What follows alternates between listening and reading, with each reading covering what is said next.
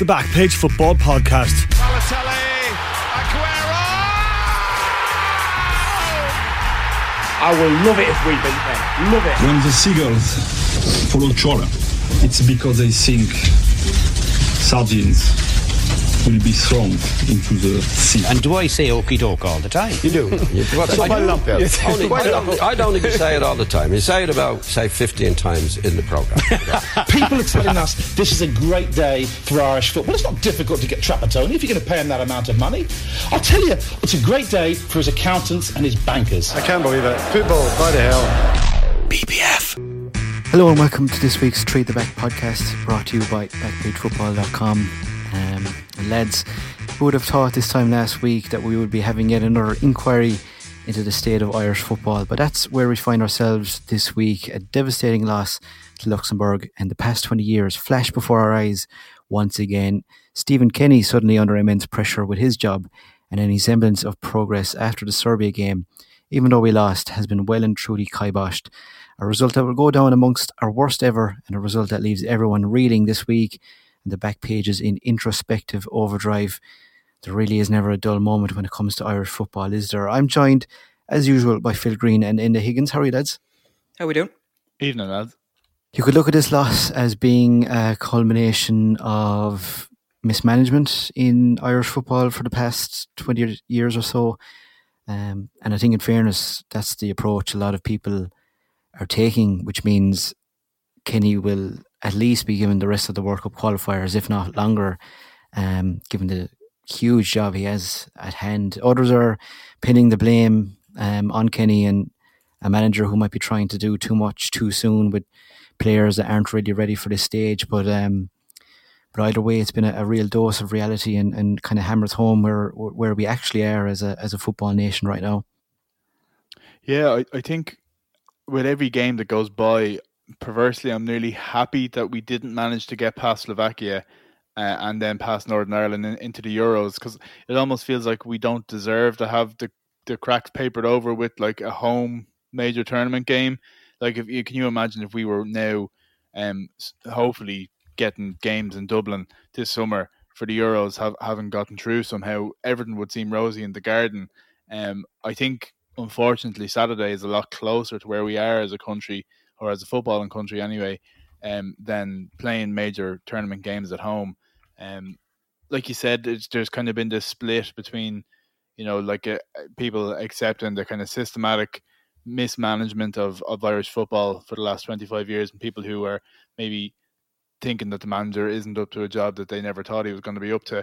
I think it's absolutely legitimate that whatever manager is kind of holding the can for a 1-0 loss at home to Luxembourg, I think it's perfectly legitimate to ask questions of him and his approach, because something has gone wrong somewhere where for that to be the case.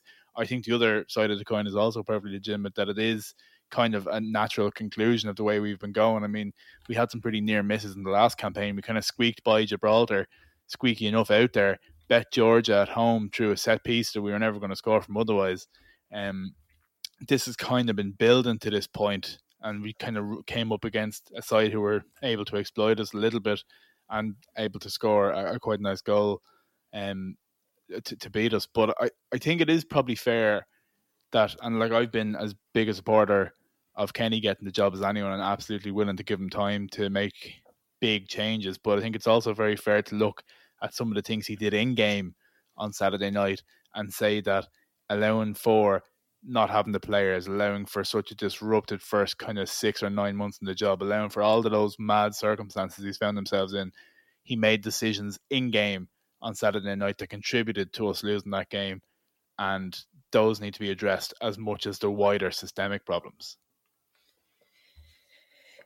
Yeah, maybe because of the times we're in and the coverage, and there's not much else to talk about. I can't remember this level of heat being put on an Ireland manager in quite some time. I know that Trapattoni, O'Neill and McCarthy had their own different types of, analysis and commentary around what they're doing, but, they had much stronger squads available to them. And I think, the criticism was mostly valid, occasionally over the top, based on obviously the success of previous Irish managers. But some of the coverage this week especially has really surprised me.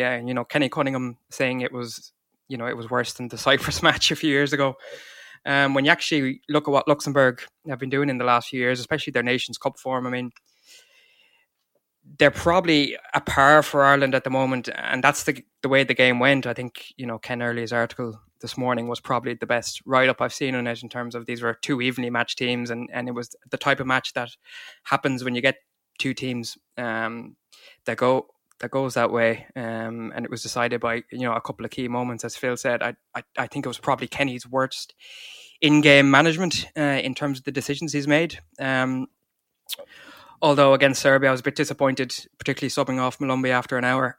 So you'd hope that there's not a pattern emerging there, that he's getting things wrong, in the middle of games, because that's much tougher to defend than,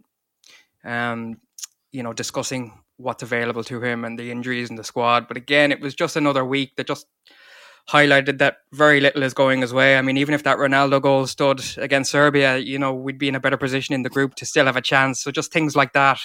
Yeah. Everything is just going against him at the moment. And, it feels weird to say he doesn't have credit in the bank per se, but considering how long he's been involved in the Irish game, considering he's managed youth teams at international level, there always was going to be this process of transition.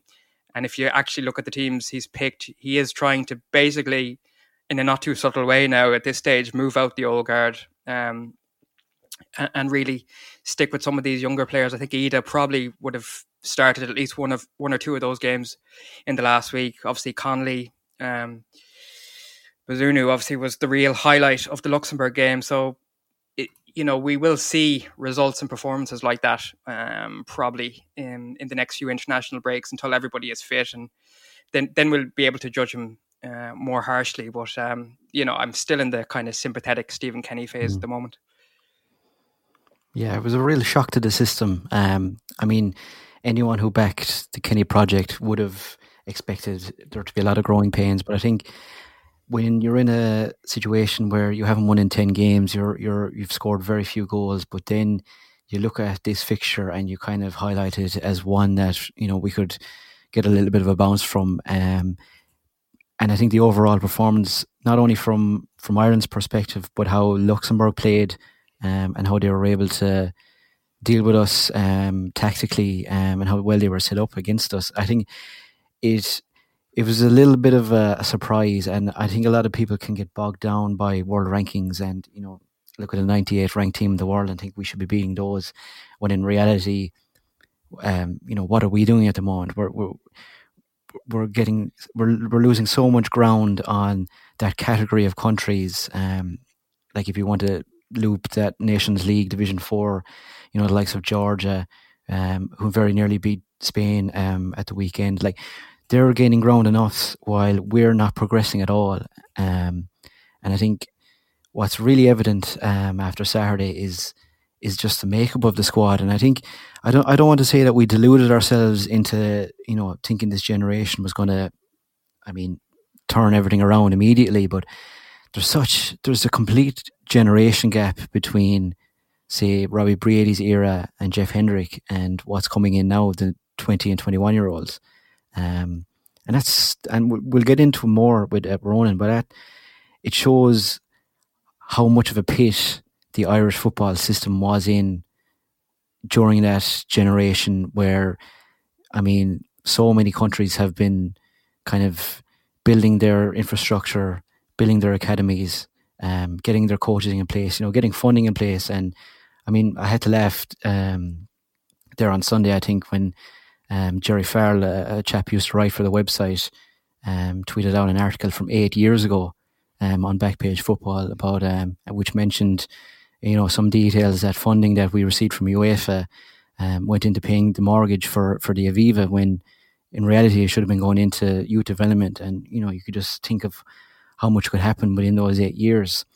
Phil, you mentioned the changes during the game. I think this was probably the first game where you could be truly critical of Kenny from a kind of system perspective, because, up until now, there's been so much turnover from game to game. Here, there was very little changes. Only Aaron Connolly and Jason Knight coming into the team.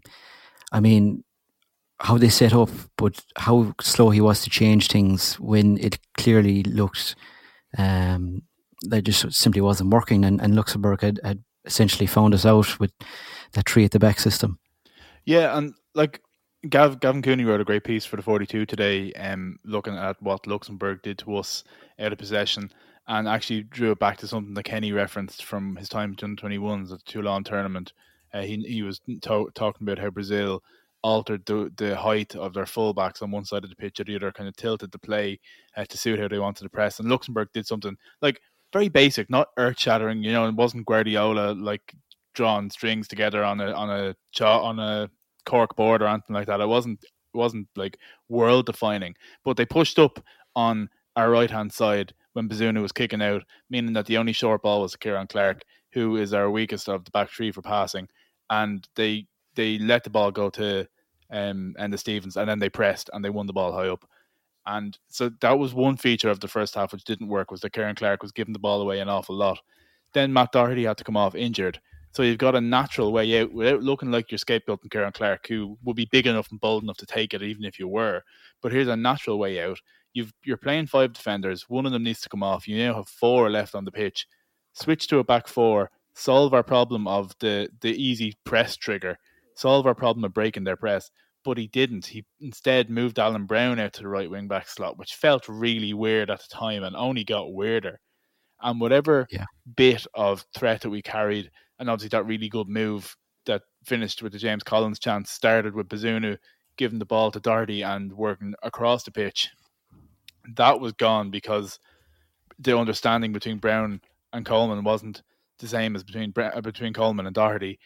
And so our threat, whatever was there in the first half, completely dissipated from about 60 minutes.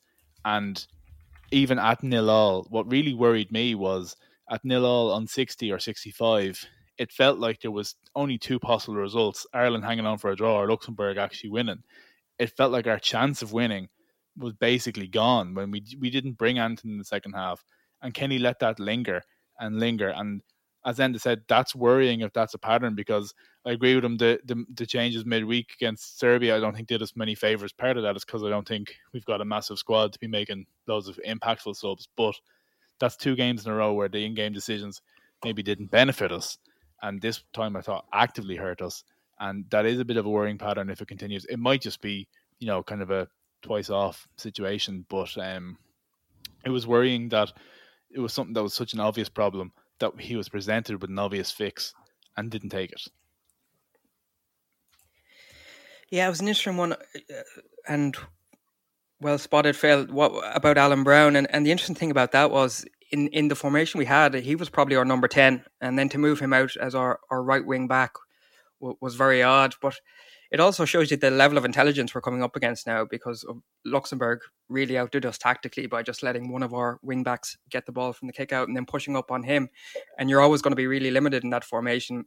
Certainly Matt Doherty and Enda Stevens, they're 2, what you call attacking wing backs. We've seen Doherty struggle in a back 4 this season. And Enda Stevens the same when he's played for Ireland in a back 4.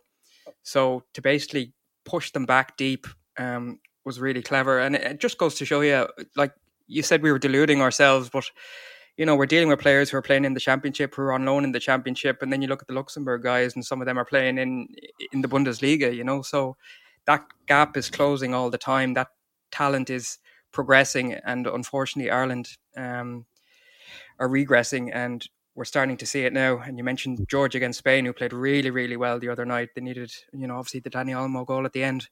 So, there's no easy matches anymore. I mean, even France, when they've been playing yesterday against Kazakhstan, I mean, they didn't have it all their own way. So these matches are getting tougher and tougher for all the international teams. And I'm worried now that Ireland are going to get, caught in the crossfire here, and we'll have a lot more nights like last night.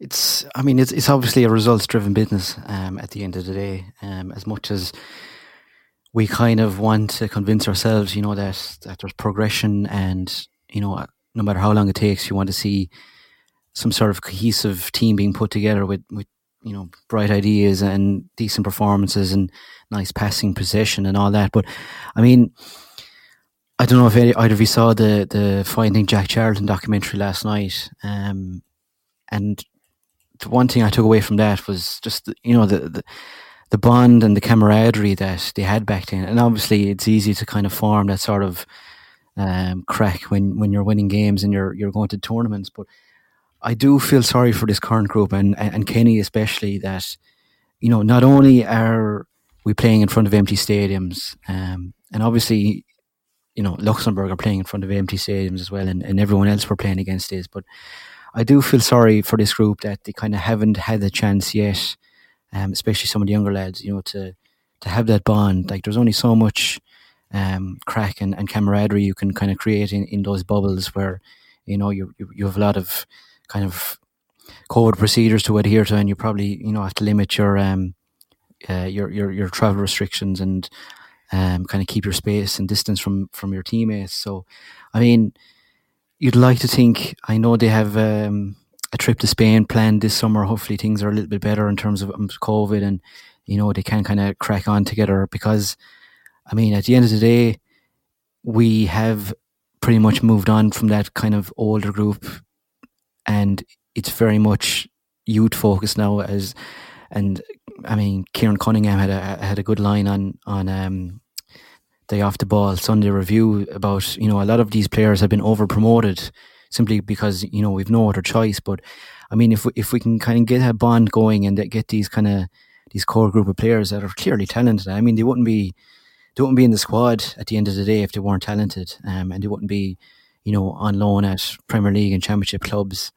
But it is just something I do feel a lot of I do feel sorry for this group that they've essentially lived their entire international career so far in a COVID bubble in front of no fans. And another thing that they're having to do because of that kind of callousness of the squad. I mean, Gavin Bazunu did media after the match. He was doing it again today or yesterday. Jason Knight was doing media today. These are lads like literally on their first handful of caps, who are having to come out and front up on one of the top 5 or 10 worst results in Irish football in history, and because that's, like you said, they've been over promoted out of lack of choice. The only thing that might be working in our favour in that camaraderie is that you are talking about a decent bunch of them who would have played together at some of the grades.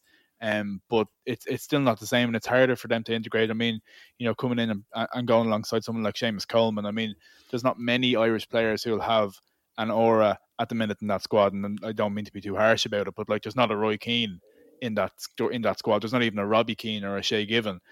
Coleman is probably the one with the biggest aura there. It's helpful that he's such a nice guy, and he would definitely be open and approachable. But it's hard for the young guys to come in and form bonds with these players. Bazunu's 19, Coleman's 32. He's closer to being his father than his teammate nearly. And you have to try and find ways of fostering connections with your teammates, like you said, in this kind of sterilised world. And there's nothing to bond them together in terms of, like, can you imagine what the Aviva would have been like if Bazunu made a couple of saves as he caught those balls early, the ball over the top? I mean, he would have been roared on with approval, would have been filled with confidence. It's tough to be going through a hard patch without any support from people. I suppose it's helpful that you're not getting any kind of stones thrown at you at the same time, but you'd like to think that the people in the stadium will be supportive to a young group of lads who are trying to find their way for Ireland.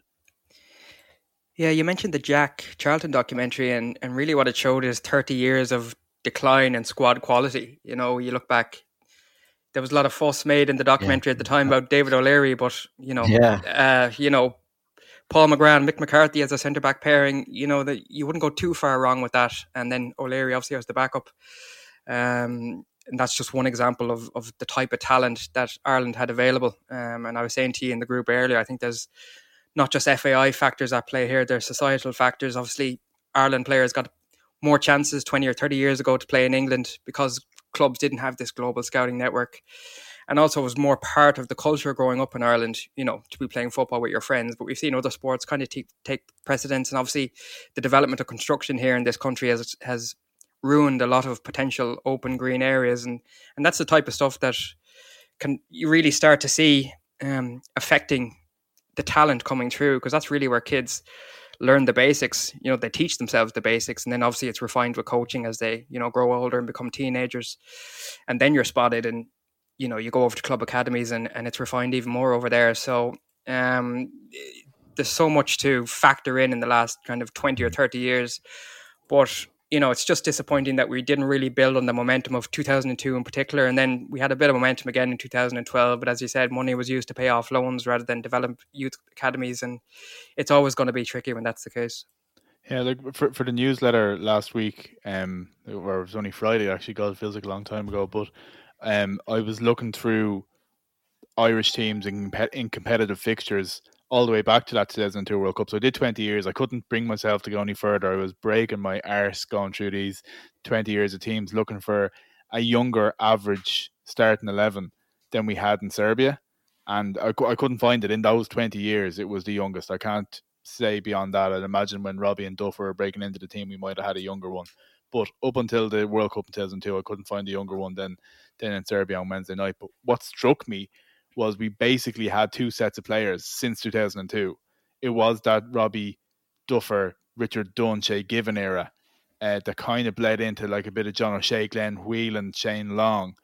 And obviously Robbie's kind of a common thread throughout it all. But we had kind of two sets of players in 20 years, kind of buffered by some kind of squad players of like varying degrees of quality. Names like Andy Reid, Stephen Ireland, Darren O'Dea getting thrown in and out of squads, but just the same names that kept cropping up until they were kind of 36, 37 years of age, like absolutely ringing every drop out of these lads. And it's kind of what you were saying earlier, Kev, the gap between like Robbie Brady, Jeff Hendrick, and then these youngest guys. That was the case when they came into the team as well.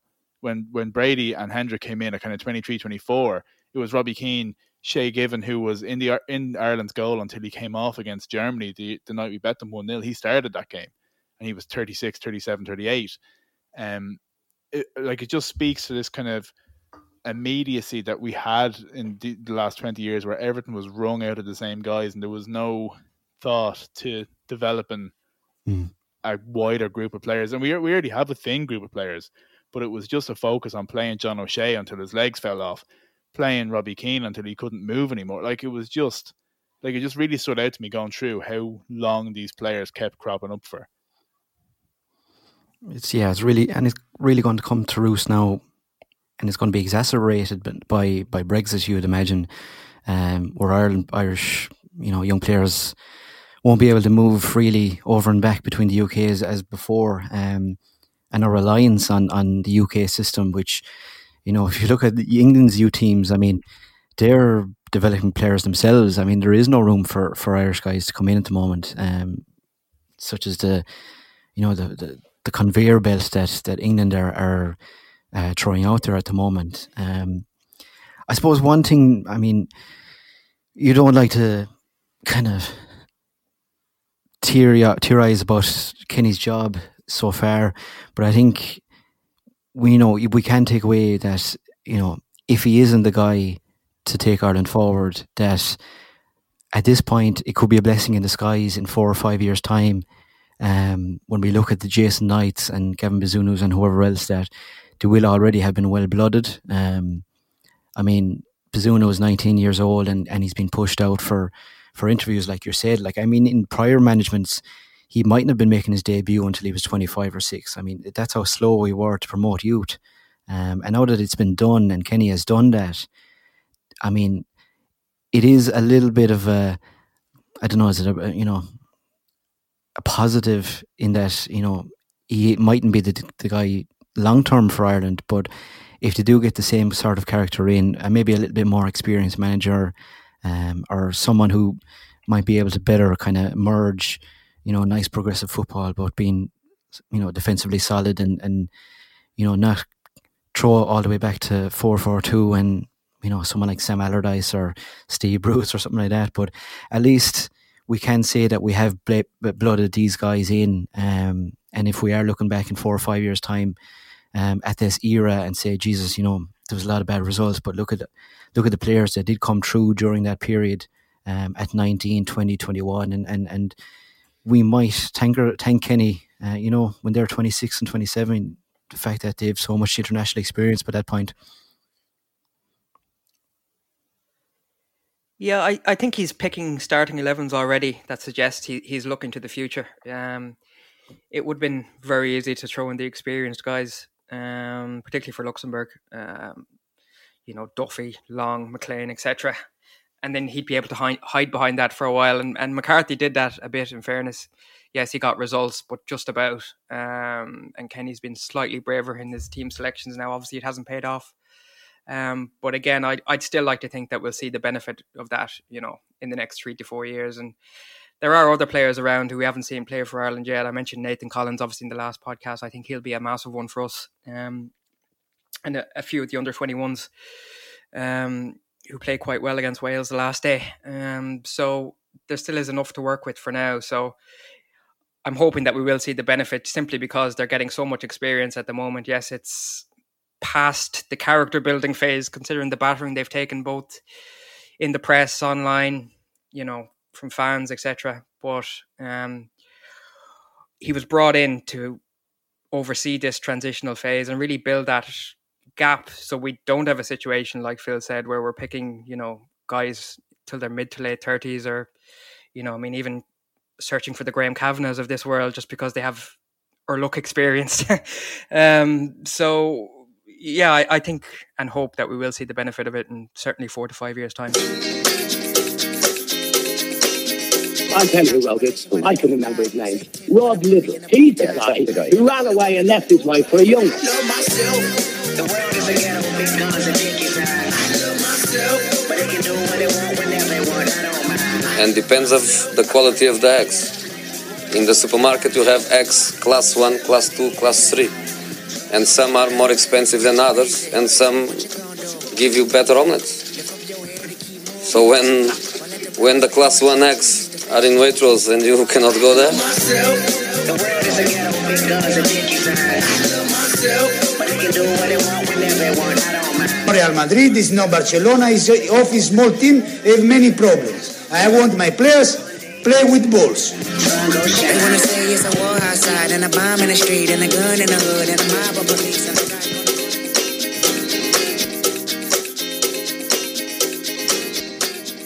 Feel a little bit of interesting transfer news today from a Liverpool perspective and from a reasonably decent source as well. The Athletic and David Ornstein usually kind of concentrates on Arsenal stuff, but Ibrahima Konate, the RB Leipzig defender, and I mean, whenever an RB Leipzig defender is on the rumour mill, it's usually Upamecano. But Konate, very highly rated, French under-21 international.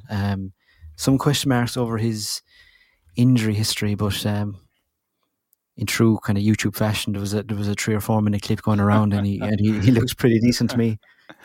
Yeah, it was nice news to wake up to, given all that we've had with Ireland over the last couple of days and kind of gnashing the teeth and wailing and sorrow. That it was nice as a Liverpool fan to wake up this morning and see kind of a return to the proactivity in the transfer market that Liverpool had kind of been renowned for under Michael Edwards in recent years. They haven't been caught sitting on their hands too often, like they maybe were last year in terms of not replacing Lovren, and like they definitely were in terms of going panic shopping on transfer deadline day in January.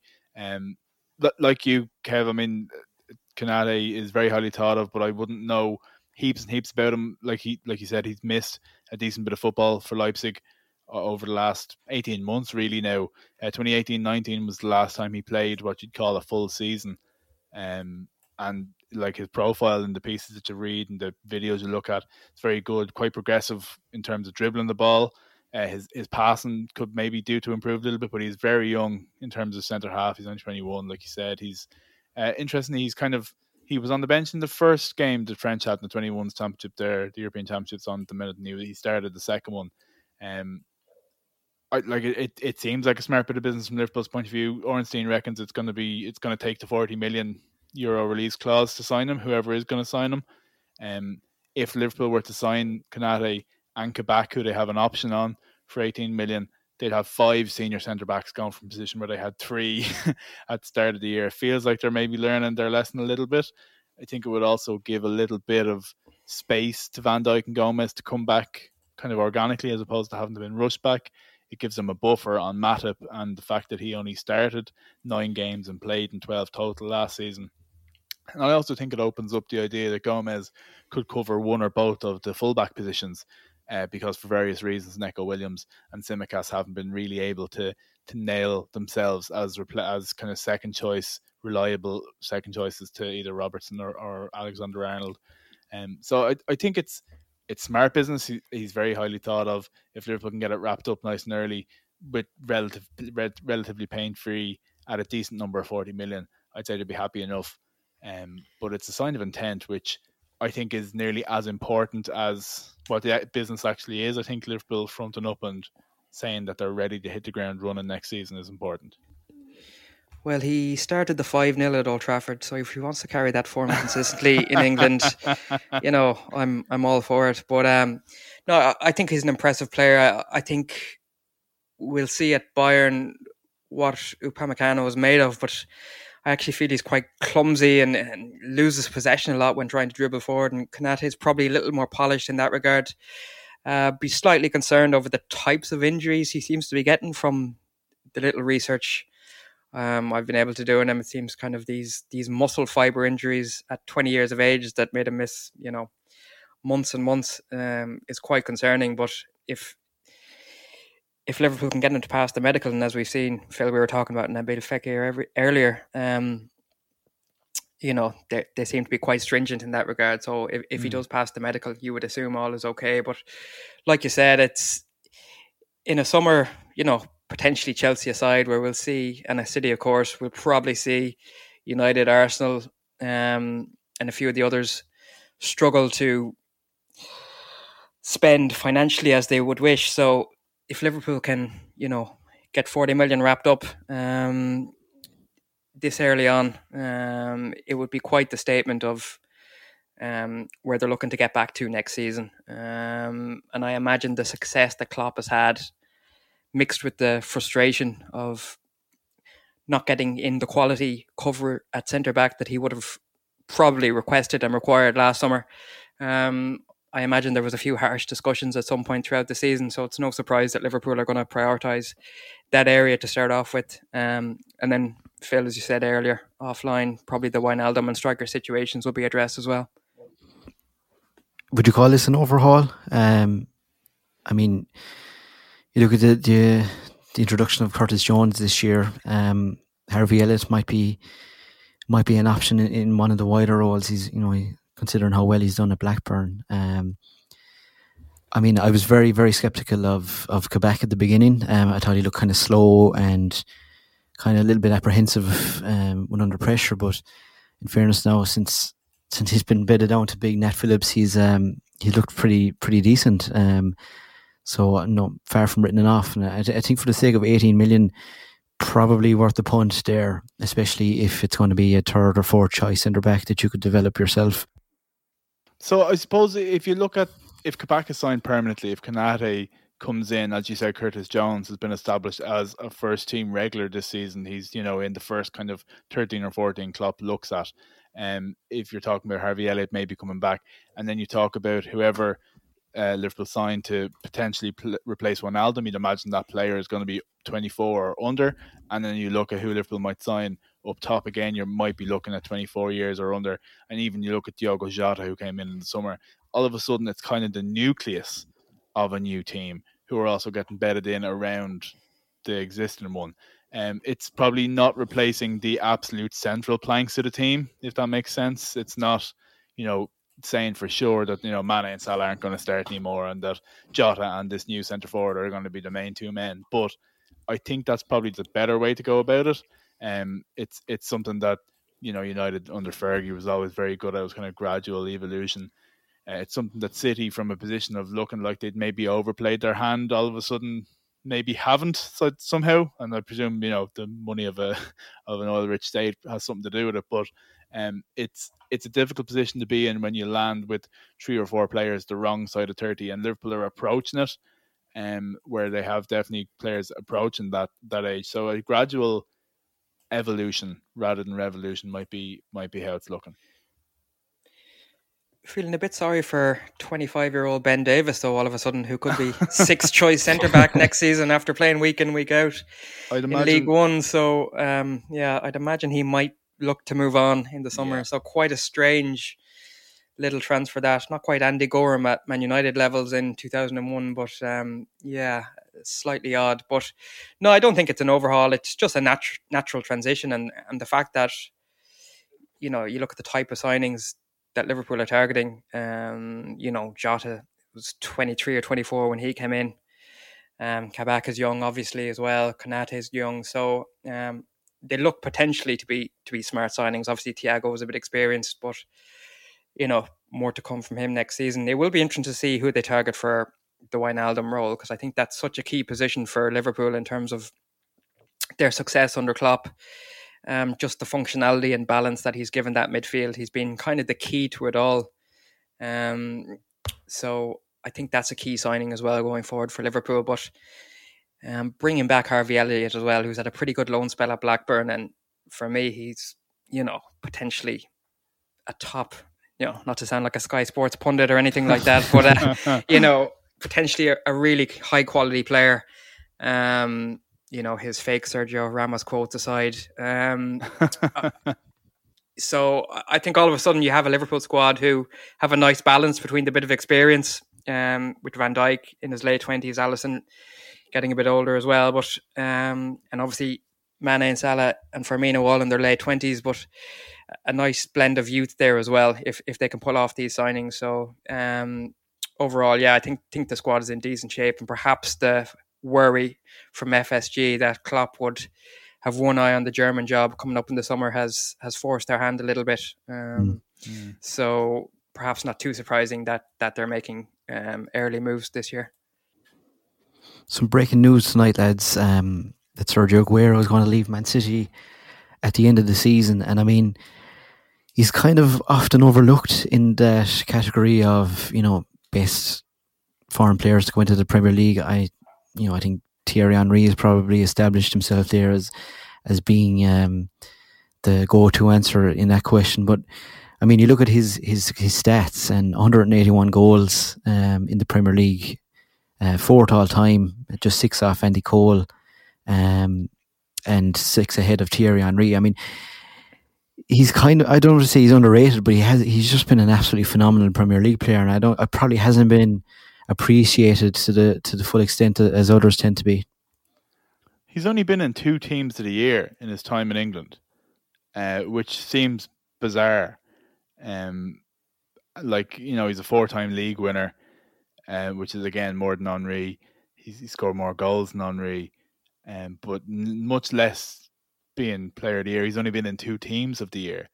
I'm going to be the last one to ever roll up and defend Manchester City players, or maybe second last after Enda.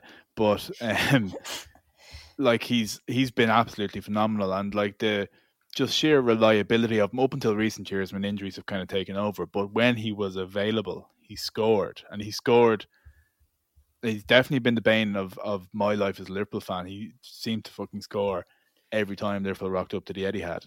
It was just a guarantee that Aguero would do something miraculous and absolutely hammer a ball past our goalkeeper at the near post. He's been a cornerstone of their success in their modern era, and he'll be hard to replace. It's already seen Pep tried to oust him early in his reign with Jesus. It didn't work out. Maybe he's unearthed the best false nine since Leo Messi and Gundogan somehow, and it might be able to help. But he's a hard person to replace just because of the sheer reliability of his goals when he's there. So I'd agree with that. I mean, I know people talk about him being great, but 4th all time in goals, 4 league titles, and only 2 teams of the year. I think he probably is underrated for as well as he's thought of. Yeah, I remember watching a World Cup qualifier. I think it was late 2009, and they were talking about this guy who, at that time, he was already married on a son-in-law, so you kind of felt, right, they're pushing him a bit hard here. He'd struggled initially in Spain with Atletico. Messi aside, he looked a bit short, and being a vertically challenged individual myself, I'm quite judgmental on their success in the game. Considering I do like the taller striker. But, you know, as his relationship with Forlan grew in Spain, you could tell that there was huge potential there. And then his debut against Swansea in 2011 and 12, it was a real moment for me. Obviously, I'd feared what City were doing in 2011. Obviously, you know, knocking United out of the FA Cup and, you know, Torre and Tevez and Silva and, you know, Zeko at the time. But I still didn't think that they were capable of doing what they actually ended up doing. And then once Aguero came in, there was just a completely different feel about Manchester City. They just had somebody who could just elevate their game to another level. And that's just what he did for, you know, a whole decade. Phil, you talk about the near goal strike against Liverpool, but, you know, David De Gea has about 10 of those in his nightmares weekly at this stage. I think it just seemed to be the type of goal he became the master of scoring. But, you know, very underrated in the air as well. You know, and just scored all different types of goals. He was a poacher. He could score from outside the box, good on his left foot or right foot, and scored in a lot of big matches as well. Obviously, Manchester derbies, cup games. Bit of a shame if, you know, he'll probably could end his reign without a trophy in Europe for City. But that aside, he's just been a phenomenal player. And, you know, City, for all their money, they've just gotten extraordinarily lucky with these type of players who just seem to be consistently excellent for a whole decade. And he's a group of 4 or 5 players who's managed to be that for them, which is not easy to find no matter how much money you have in the game. So their recruitment in 2011 and 2010 really has been key to what they've been able to build now. Because if they'd gotten it wrong at that time, I don't think there would be a Guardiola-led City now, and I don't think they would have the league titles that they have. So they've been incredibly fortunate in that regard. But yeah, Aguero has been a massive part of that. Les, quickly before we sign off, just to kind of touch quickly on a topic that we covered last week and got a pretty good response, was in relation to the increased attention on the human rights issues in Qatar. And obviously we had Nicholas McGeehan on, and he spoke really, really well on, you know, the wealth of issues that they have. And just after we recorded, it came out that Germany had worn T-shirts in support of similarly to Norway, and it's kind of now increased over the weekend. It sounds like it's not something that's going to go away too quickly. There's a lot of players starting to come out and speak about it, and it's really going to be on the forefront of players and teams' mind as we continue through the qualifying phase. Yeah, I thought Joshua Kimmich was very good. I don't know whether he spoke today, but I definitely saw the post today where he said, like, it's absolutely an issue that's important, but maybe we're 10 years too late in talking about it, which I think is absolutely fair and right. And he's speaking as somebody who wasn't in a position to affect that 10 years ago. But I think it's a fair point. And, you know, there's always going to be a bit of whataboutism about things, but like doing it, you know, 2 years out before the tournament, when the qualification campaign is starting, I get the idea behind it and the attention is big, but realistically, in terms of actually affecting change and making things different, these sort of decisions don't tend to happen on a really short-term basis. I think Kimmich shows some kind of intelligence and kind of emotional intelligence about that when he spoke, which was quite impressive for somebody relatively young. And I thought Stephen Kenny was quite good today as well, not least because, for it, as admirable as it is for Germany and Norway doing it, Ireland are playing Qatar on Tuesday. It's, you know, it's a different situation when you actually have to shake hands with the coach or bump fists with the coach, and, you know, whatever post-match pleasantries there are, Ireland are actually facing into that on Tuesday. And I thought it was good from Kenny to front up to it. He could have skirted around it. I think he covered a lot of ground in a couple of sentences. He talked about that there's definite issues there with the way that migrant workers are being treated. There's human rights issues. He didn't skirt that. And he also kind of touched on the kind of broader topics of, like, America boycotting events in Russia and Russia boycotting events in America at the time of the Cold War, and what was actually achieved through sports boycotts. So I thought Kenny touched on some interesting topics, as he generally does in topics outside of football or tangential to football. But it's great to see the airtime it's being given and the attention that it's drawing. And like the argument to people who are in favour of these sort of events taking place in countries where there are dubious records is that you have to have conversations. I don't necessarily ascribe to that. But this is the type of conversation, if there is going to be one, that you like to see, actually difficult, challenging ones, not just cozy, friendly chats.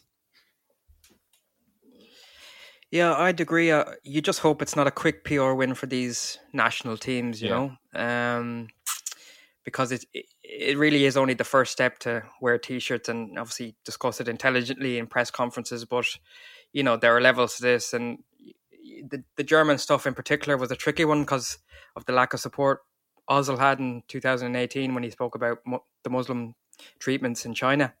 And again, they're not like for like, but football wanted to stay out of politics, and that was the line from club and country. And now all of a sudden it's top of the agenda after Norway wear their T-shirts, you know. So football still has a long way to go, and you know, similar to the Black Lives Matter movement, you know, taking the knee should only be one step. And you know, there are some players who already feel that that's the only step being taken. They've stopped doing it, particularly Wilf Zaha and a few of the others, you know. So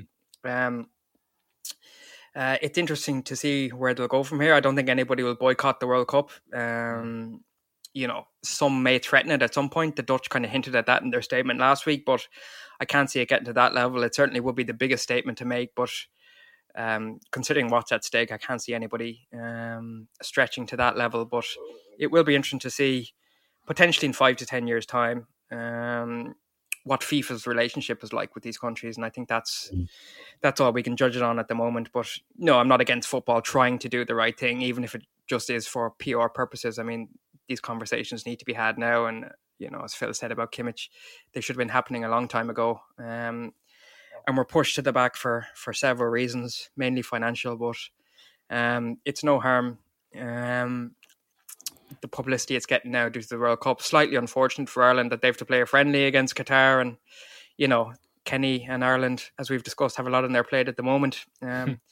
And Qatar actually have a very strong national team at the moment as well. So I don't think that'll be an easy win for Ireland. A lot of them play for Savi's Al Sadd, who are the champions in Qatar. So a lot of good players in that squad as well. So football in general is actually in good shape in Qatar. But obviously the treatment of the migrant workers has been, you know, completely shambolic, and nothing can defend that.